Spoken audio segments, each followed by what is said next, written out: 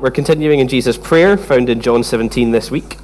His whole prayer splits into three different parts, based on who he's praying for. Last week he was praying for himself, for his own glory. This week it's for his disciples, and next week it's for all believers. So let's read together John 17, verses 6 to 19, which should be in your orders of service. I have manifested to the people whom you gave me out of the world. Yours they were, and you gave them to me, and they have kept your word. Now they know that everything you have given me is from you. For I have given them the words that you gave me, and they have received them, and have come to know in truth that I came from you, and they have believed that you sent me. I am praying for them. I am not praying for the world, but for those whom you have given me, for the all mine are yours, and yours are mine, and I am glorified in them. And I am no longer in the world, but they are in the world, and I am coming to you. Holy Father, keep them in your name, which you have given me, that they may be one, even as we are one. While I was with them, I kept them in your name, which you have given me. I have guarded them, and not one of them has been lost except the son of destruction, that the scripture might be fulfilled. But now I am coming to you, and these things I speak in the world, that they may have my joy fulfilled in themselves. I have given them your word, and the world has hated them, because they are not of the world, just as I am not of the world. I do not ask that you take them out of the world, but that you keep them from the evil one. They are not of the world, just as I am not of the world. Sanctify them in the truth. Your word is truth. As you sent me into the world, so I have sent them into the world. And for their sake, I consecrate myself, that they also may be sanctified in truth. Amen. Well, it's almost 3:30 on a Sunday afternoon, so naturally, I'm about to ask you three existential questions at what is peak nap time. These are for quiet and honest reflection within your own hearts, so please ponder them deeply and don't answer out loud. Question number 1. Would you rather every top you ever wore be kind of itchy, or only be able to use one-ply toilet paper for the rest of your life? Question number 2. Would you rather be compelled to high-five everyone you meet for the rest of your life, or have to kiss everyone you meet on both cheeks? Question number 3. Would you rather fight 100 duck-sized horses, or one horse-sized duck? If you're wondering, my answers are itchy top, high fives, and horse-sized duck. Now let me ask one more question. Would you rather be hated by the world around you, or loved by the world around you? That question is at the heart of our passage this week. Are you ready to remain faithful to Christ in a world which hates him and everyone who stands with him? Jesus, in this prayer, is fast approaching the cross. He knows that in less than 24 hours, his time will finally have come. His life of perfect obedience to his Father's will is coming to its end point, and he's preparing his disciples for that happening. And he knows that he's sending the disciples into a world which hates them. He's sending them on mission to a world which doesn't want to hear their message, which doesn't want to hear about Jesus, and wants to hate everyone connected with him. Tough gig. So let's get into these verses we've just read together, and we're going to be doing a classic who, what, why. Who is Jesus praying for? What is he praying for them? And why does he pray it? So firstly, who is Jesus praying for? And we're going to go through this one quick fire. In verses 6 to 10, Jesus makes clear that he's praying for his disciples, the apostles who are his concern in this whole section we're in today. So let's see what Jesus highlights about them.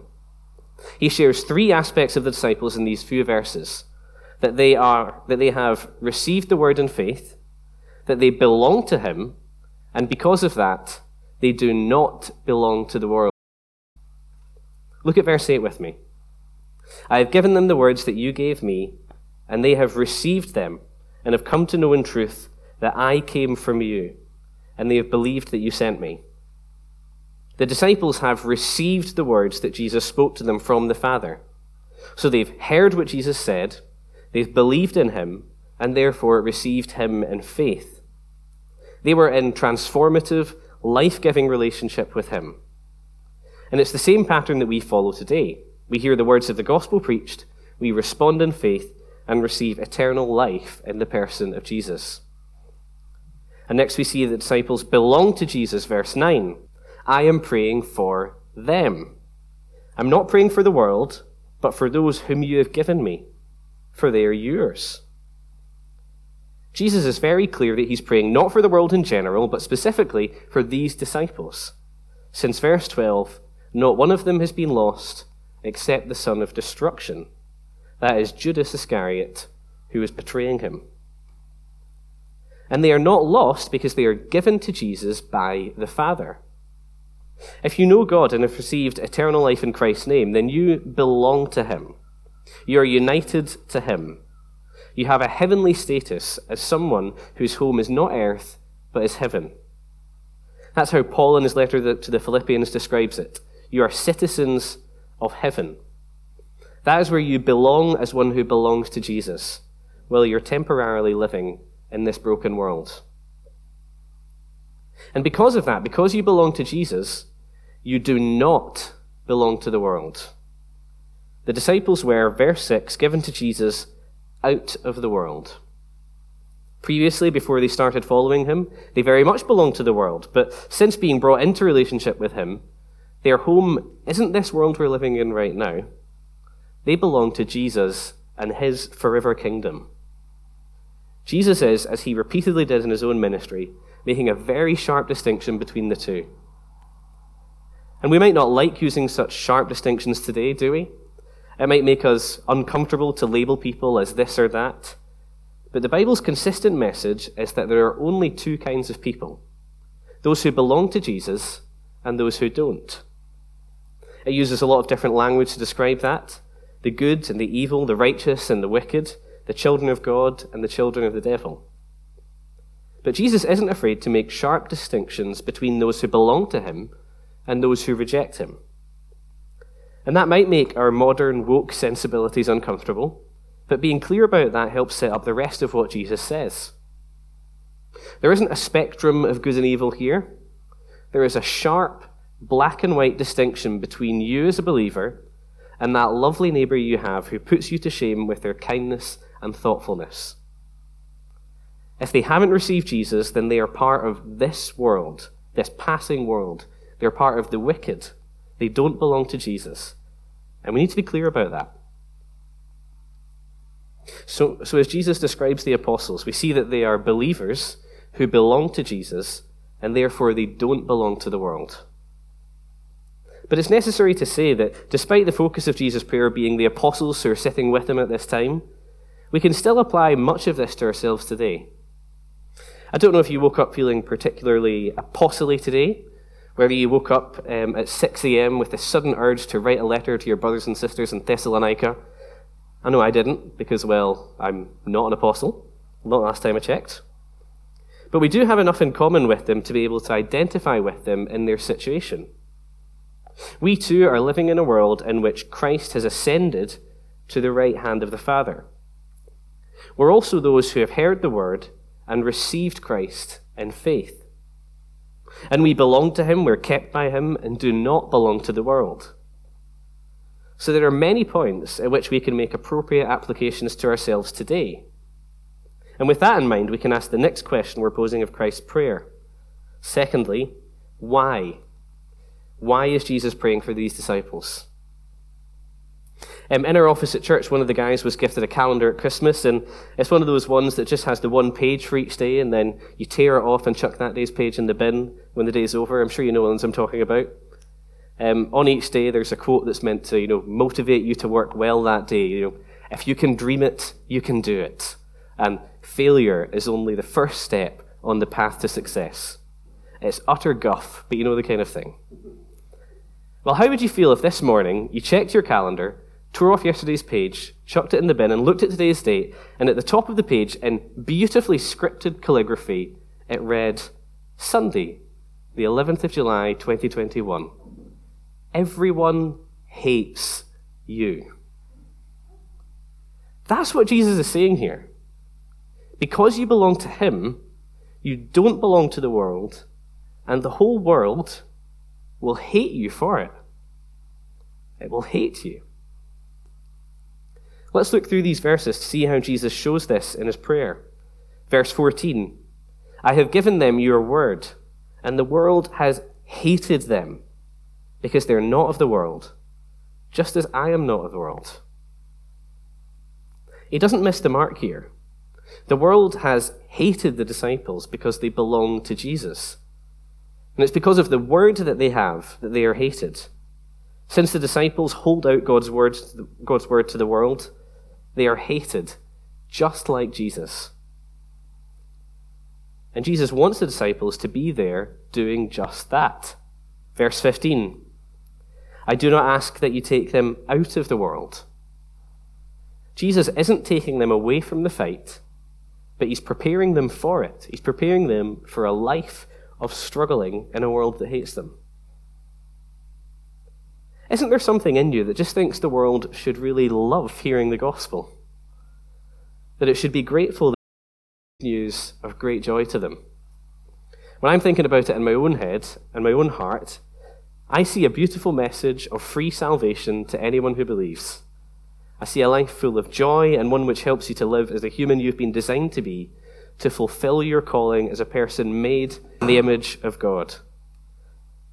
I see incredible dignity to each and every human life and guarantees of the kind of everlasting security and blessing that money can't buy. Internally, I really do think that the world should be grateful that we're holding out the gospel to them. They should welcome us with outstretched arms, delighted to hear the good news that we preach. And it should. People should respond to the saving news of the gospel with real joy. But if I keep expecting that, and if you keep expecting that too, then, well, we're living in a fantasy land, aren't we?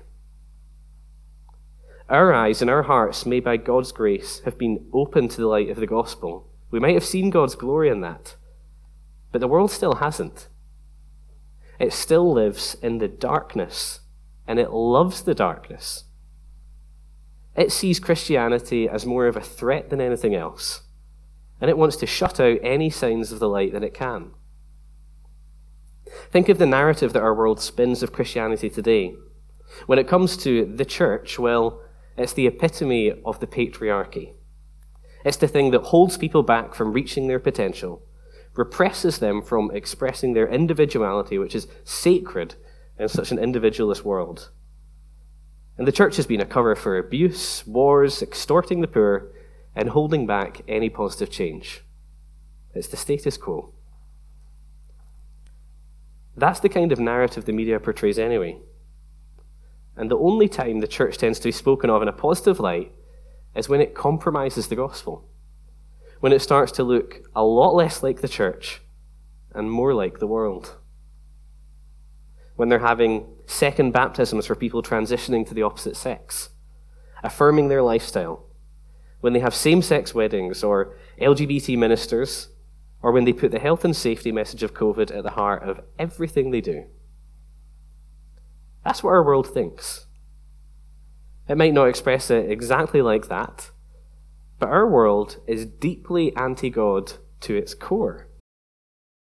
It's threatened by the invasive power of God and his gospel, so wishes to either put a stop to it, to make it evil, or dilute the message into something so weak that you can barely taste it. This is the reality for all of us. So we shouldn't be surprised that when we share the gospel sometimes, or when we share Christian morals with our unbelieving friends, that we are hated and rejected for it. Not just brushed aside, not just ignored, not just sidelined, but hated. You wouldn't have been able to miss it, but last month was Pride Month in the UK, the annual month-long celebration of all things LGBT, with rainbow flags in every shop, every train station, bus stop, big company email, TV, social media. Absolutely everyone wants to be seen to be supporting Pride. And that month brings with it an overwhelming amount of pressure to conform to its ethos and values. That love, and specifically sexual love, is not to be viewed of as we've traditionally understood it, but that we are to be free, to free ourselves from the shackles of historical repression, and live our best lives now by being true to ourselves and expressing that in an ever-widening spectrum of sexuality. Essentially, it's a denial of the fundamental truth that humanity as a whole has been made in the image of God, and that to thrive as humans, we should live up to that design. It is deeply anti-God to its core. And one of the younger lads in our church was in a school lesson a few weeks ago, and he was told to draw a rainbow flag in celebration of the Pride movement. But, bravely, he refused. He said that he wouldn't draw this because he was a Christian, and he didn't believe that the Pride movement was right. He even got a chance to actually explain why he believed what God has revealed about man and woman in his classroom. He's only 15, with excellent Christian backbone, which many of us adults may lack. And he may have lost a few friends in this. Some of his classmates might hate him, and his whole year group at school might have unfairly and untruthfully branded him as a homophobe. But his witness wasn't wrong. His gospel witness was spot on, and he remained faithful to Christ under immense pressure from his peers. Whether it's conversations with our neighbour, or a family member who identifies as lesbian, gay, or trans, or maybe your company wants you to put a footer on your email celebrating Pride. There are so many different ways in which we may feel the pressure to conform to our world. And there are plenty of other ways in which we can feel pressure to conform in the other 11 months of the year, because it's not the only sin of the world we live in. We can feel pressure to conform to a culture of gossip in our group of friends, or to get on board with militant climate change theory, to think we're saving the world, to partake in rampant careerism at work, or to be part of a culture of blatant materialism. In all of these areas, we are going to be tempted to compromise the gospel because we are worried about our witness. We'll think something like, I'm going to be really loving and affirming to this person so that I'm viewed well in the office or the neighbourhood. And then I can have a really good platform to share the gospel from that. It would harm the gospel witness if I spoke about the truth of the Bible here. People might misunderstand it, take it the wrong way. They might think I'm judgmental. So I'm just going to leave that issue. It's not central to the gospel anyway, so it's totally okay for me to sidestep it. But let me ask you, why are you doing that? Is it because you earnestly care for your friend's salvation? Or do you just want them to like you? I wish it weren't the case, but I think more often than not, we just want to be liked. So we'll be morally fuzzy on the big issues of the time. But if you've already compromised yourself in your values, your gospel witness is harmed. The gospel speaks into these current issues. They are such hot topics of the day, and when it does, we might be hated for it. But you've not done anything wrong if you faithfully take a stand for Jesus and are. It hasn't harmed your gospel witness because you've stood for Christ and his word in a world which hates him. Later on, when these disciples faced imprisonment, aggression, abuse, public mocking and shame, and even death, Jesus' words to them would have given them such comfort and assurance that he hadn't abandoned them, and they hadn't failed. He knew this was going to happen. He knew they were going to face opposition and be vilified for what they preached. That's why Jesus prays for the disciples. He knows they are heading straight into the lion's den and wants them to be prepared for what's coming. So how will Jesus reassure them that in a world in which they are hated, that they are going to be able to keep on going and keep on being faithful in the midst of real hostility? How is he going to help them endure? That's what we see in our final point, where we ask, what? What does Jesus pray for them? And here we see Jesus pray for his disciples that they would remember who they belong to and take great courage from that. So we see two great truths, both flowing from the fact that as Christians, we belong to Jesus. So firstly, because you belong to Jesus, you are eternally secure. If you scan over our passage, you'll see just how key a theme this is. Verse 6, the people you gave me out of the world, yours they were, and you gave them to me. Verse 9, I'm not praying for the world, but for those whom you have given me, for they are yours. Verse 10, all mine are yours and yours are mine. Verse 11, Holy Father, keep them in your name. Verse 12, while I was with them, I kept them in your name, which you have given me. I've guarded them. Verse 15, I do not ask that you take them out of the world, but that you keep them from the evil one. Through this passage, Jesus is hammering away at this point.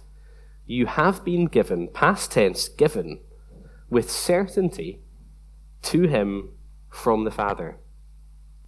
If you believe in Jesus, you have been given to him, and he will keep and guard you. The Lord Jesus, the one who we saw last week, has authority over everything, over all flesh, who can grant eternal life to those who belong to him. He's the one we belong to.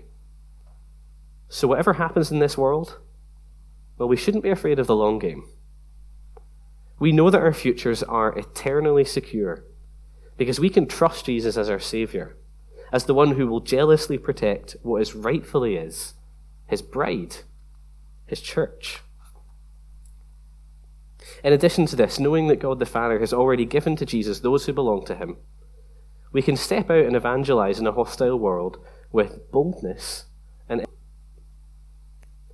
God isn't sat in heaven with no clue about how that person's going to respond. God knows exactly who he's given to Christ eternally and who he hasn't. And that gives us real hope that as we are sent into the world, as Jesus says in verse 18, that there are people out there who in eternity past have been given to Jesus by the Father, and they just don't know it yet. Amidst the hostility of a world in darkness, there is deep, beautiful, and compelling hope of the light shining into it and overcoming the darkness. It's the best incentive for us to keep going, as we know that there are people out there who will respond in faith to the gospel being preached to them. How utterly heartbreaking would it be to get to the end of our lives and realize we spent more time worrying about harming our chances of a promotion than making sure our colleagues have had a chance to know Christ for themselves? How sad would it be to care too much about what your neighbours in number 32 and number 36 might say about you behind your back for holding true to the gospel, that you don't actually invite them to read the gospel with you? We can be on mission for Christ with real boldness and confidence, knowing that even though the world may hate us, the Lord will bring those he's called to himself, because they already belong to him eternally. And how wonderful is that? Our second truth we see is that because you belong to Jesus, you can live faithfully on mission in a hostile world. Look over verses 17 to 19 with me, please, and I'll read it with the footnotes that are included. I don't think they're in the order of service, but if you've got an ESV, a proper Bible, then they'll be there. Set them apart in the truth. Your word is truth. As you sent me into the world, so I have sent them into the world. And for their sake I set myself apart, that they also may be set apart in truth. Jesus wants his disciples to be set apart for the mission of the gospel. That's what sanctification is in this context. Not the gradual growth of Christ-likeness, but the act of being set apart for a particular task. Because, of course, Jesus doesn't grow in holiness like you or I ought to. He doesn't get more holy. He always was, is, and will be perfectly, fully holy in every way, for he can do nothing other than what is holy. He's not making himself holier, but is establishing the basis for his disciples' sanctification. So he sanctifies himself. He sets himself apart for the task of dying on the cross to redeem his people. And he does that in order that those he saves, those who belong to him, will be ready to follow his pattern and set themselves apart for the task he set for them, for the reason he sent them into the world. And that task in view is the mission of being sent into the world by Jesus to spread the gospel to all the ends of the earth, to bring people into relationship with God so that they know him eternally. And the means for this sanctification for the disciples, and for us today too, is the word. Sanctify them in the truth.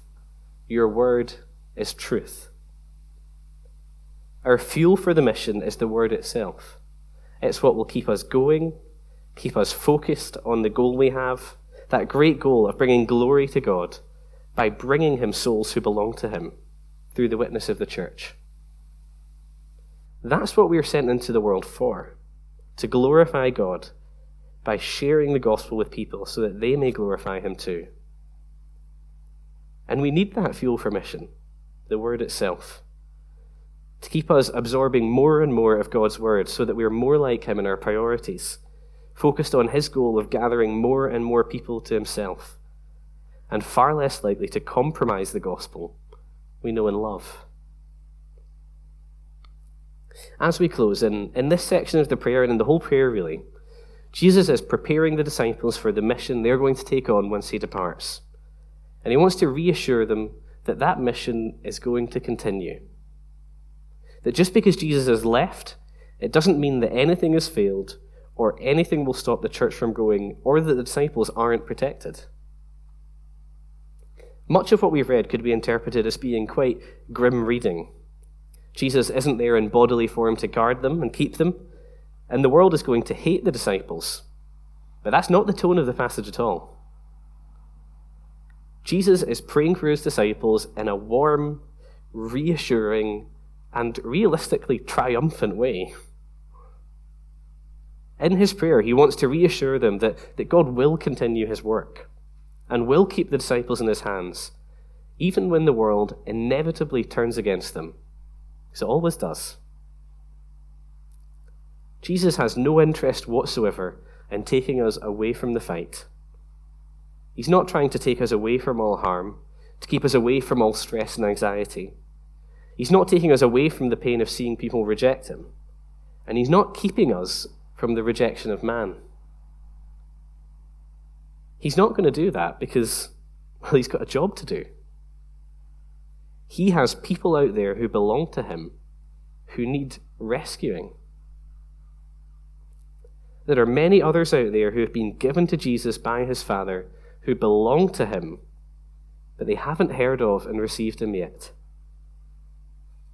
So we may live in harm's way, we may face real danger as Christians, and not be kept from that.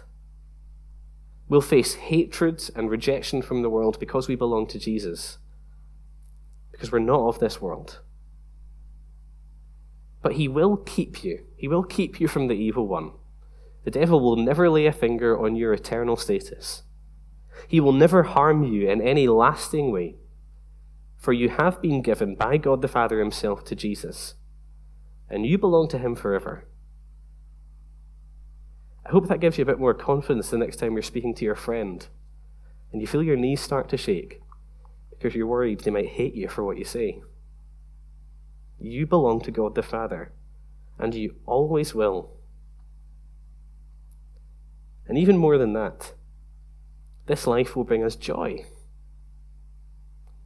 Jesus says these things, verse 13, that they may have my joy fulfilled in themselves.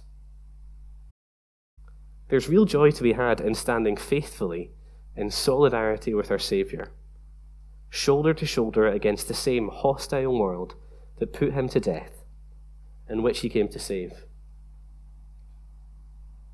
How tempting will it be when you're in the real world this week to speak about the Euros or the Wimbledon final, rather than preaching the gospel into a world which hates you? I know I'm tempted to do that. I'm tempted to shirk the hard conversations, the things that make me nervous, the ways in which I think my friends or my neighbours are going to hate me for what I say.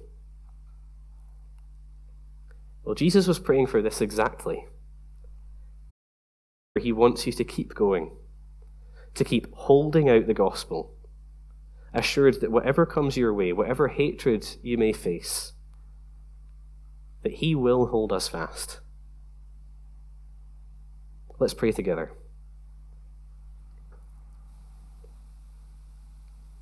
Our Heavenly Father, you know how afraid our hearts are of faithfully witnessing to you in this world. You know how fearful we are of being disliked, ostracized, and ignored. Please help us to keep on holding out the gospel to the world, expectant that many will turn to you, but realistic that many will hate us in the same way that they hated your Son. Help us to remember that heaven is our home and to treasure the glory of you rather than the praise of man. In Jesus' name we ask this. Amen.